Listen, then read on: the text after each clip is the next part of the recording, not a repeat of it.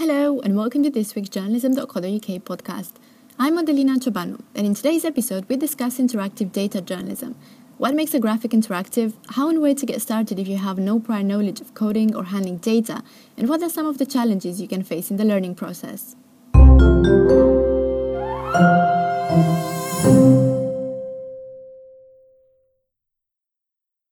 Data journalism is no longer a specialism, and most digital journalists entering any newsroom nowadays will be expected to either show familiarity with data skills, at least on a basic level, or a willingness to acquire them. But if you want to add a different dimension with interactive graphics, either to provide context to a story or highlight a particular aspect of it, where should you start? Alexandra Wisniewska, interactive data journalist at the Financial Times, says basic data wrangling skills should be a priority to avoid getting into a position where the data ends up being detrimental to your story rather than adding value. I guess on my end, I would definitely say that there are three things that prove very important to me in my job. And the first of them is definitely basic data analysis and data wrangling skills. You have to be confident in what you're doing with the data, not to be dangerous to your story. Then the second part is definitely data visualization. So once you have the story, how to best tell it visually, what is the best chart for this particular data set that you managed to create. And then the third one would be cartography, because we deal a lot with maps online and every single publication creates a lot of maps on a daily basis, from locator maps to massive interactive projects. So the starting point can be an interesting data set you came across and you think is unique, and also a hypothesis, and then you looking for data to back it up or basically refute it.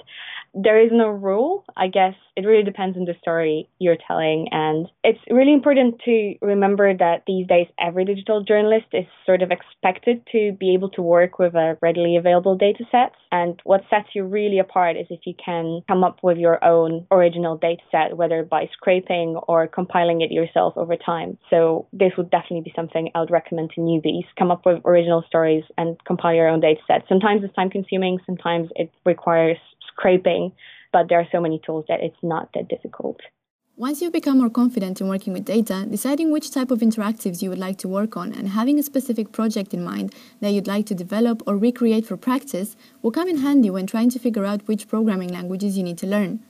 I think a lot of the choices will depend on what sort of stories you would like to work on. If you'd like to focus on data and quantitative analysis, data analysis and scraping will become vital, and programming languages like R suddenly become invaluable, and because you can both scrape and do all of your data analysis in the same space. If you'd like to do more on the coding and website building end, you're probably better off honing your HTML, CSS, and JavaScript and learning perhaps even about the back-end programming. It is worth remembering, I think, it's really hard to do everything and to learn everything, and finding a niche and working on it is very important, especially at the beginning when you want to produce a couple of showcase pieces to build your portfolio. So I would say think about what you think is fun to do and try to pursue one of the paths, whether it's quantitative journalism or more heavy on the coding end, because it's really hard to be both, especially in first. And I'd also say don't learn everything at once, thinking you'll apply it in the future. Whenever you're starting to learn something, make sure you have a project that you would immediately apply your new skills to, because otherwise it will evaporate very quickly and you'll forget it and you will have wasted your time. However, because an interactive often requires active input from the reader and prompts them to act in one way or another to uncover new information, it can easily confuse people if the graphic is too complex or doesn't clearly explain why and how they're expected to do something. How can this be avoided? The solution we came up with on the FT Data Desk is to apply a couple of simple rules. So we basically try to make sure we have a narrative in the story that guides the reader from one thing to another. If we have a lot of interactive elements or charts, we just try to make sure that we explain what is it that they're looking at and why it's important and what conclusions they can draw from it. But we also try to structure our pages in a way that go from top line to more granular level in the data. So, for example, for our EU referendum results page, we would present the national results on the very top of the page, and then make sure we go down to the local authority level on which the results were compiled and present those as well. This basically assures that the reader doesn't feel lost, that he's not faced with what we call a data dump. And in case of many stories, you can apply one of the two approaches. And one is to explain to the reader what they are looking at and what the numbers mean. and the other is to let them explore on their own. It is very important not to get the reader lost at the very beginning when they land on the page by presenting them with a huge thing that they have to explore on their own. They don't know why, they don't know what they're looking at. So very often it's really good to explain first and let them explore later and leave it as an optional part of the story and not the main big thing that they are looking at when they land on the page. Like in any other thing in journalism, you basically start with a story, and the story will determine what shape it should take on the page. Interactive is usually the highest level of treatment it can receive, and we are very selective with our projects, meaning that whenever we get a pitch, we try to decide, does it need the interactive treatment? Is interactive the only treatment it can get to really tell the story well? And very often the answer is no, because a static chart or a series of static charts can make a better job at explaining it to the readers and make it more device friendly and make it less demanding for the reader, because it's a lot to ask of readers to interact with a page these days, and everything you do has to have a sense of purpose for the reader. Why am I asked to click this button? Why am I asked to provide any kind of input? Why are you asking me this question? I feel we are just trying to minimize the friction in user experience on our pages, and interactive treatment is usually reserved for projects so complex that they cannot be presented in any other way.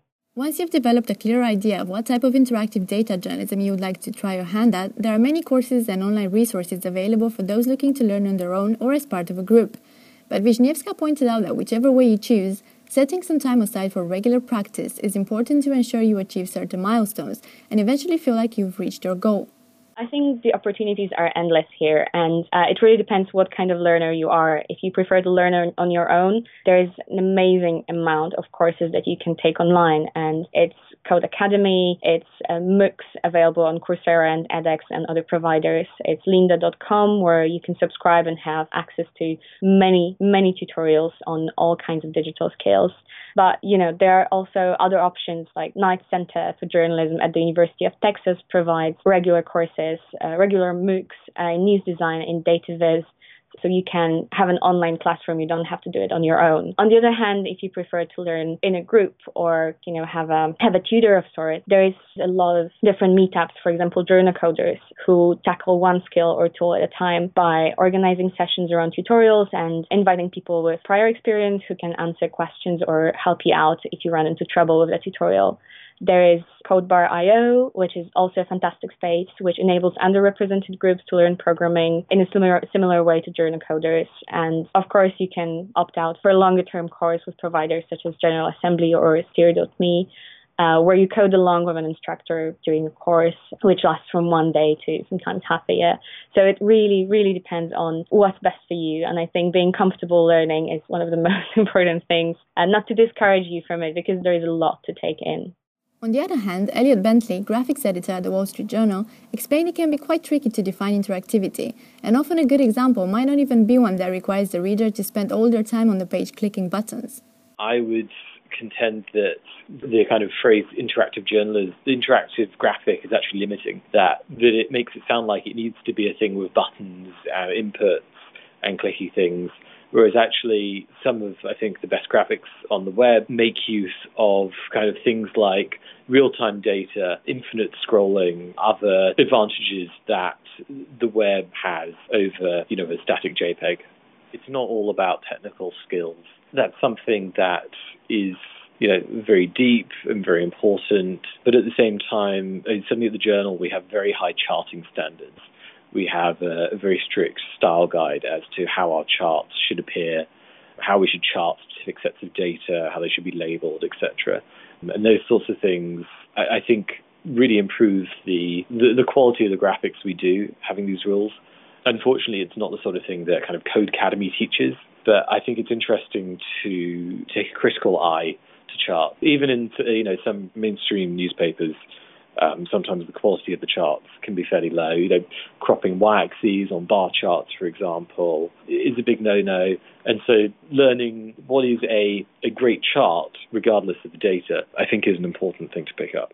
Going back to the importance of having a good data set as a base for your work, Bentley advised double-checking its origin to make sure it is reliable before you make it an integral part of your project.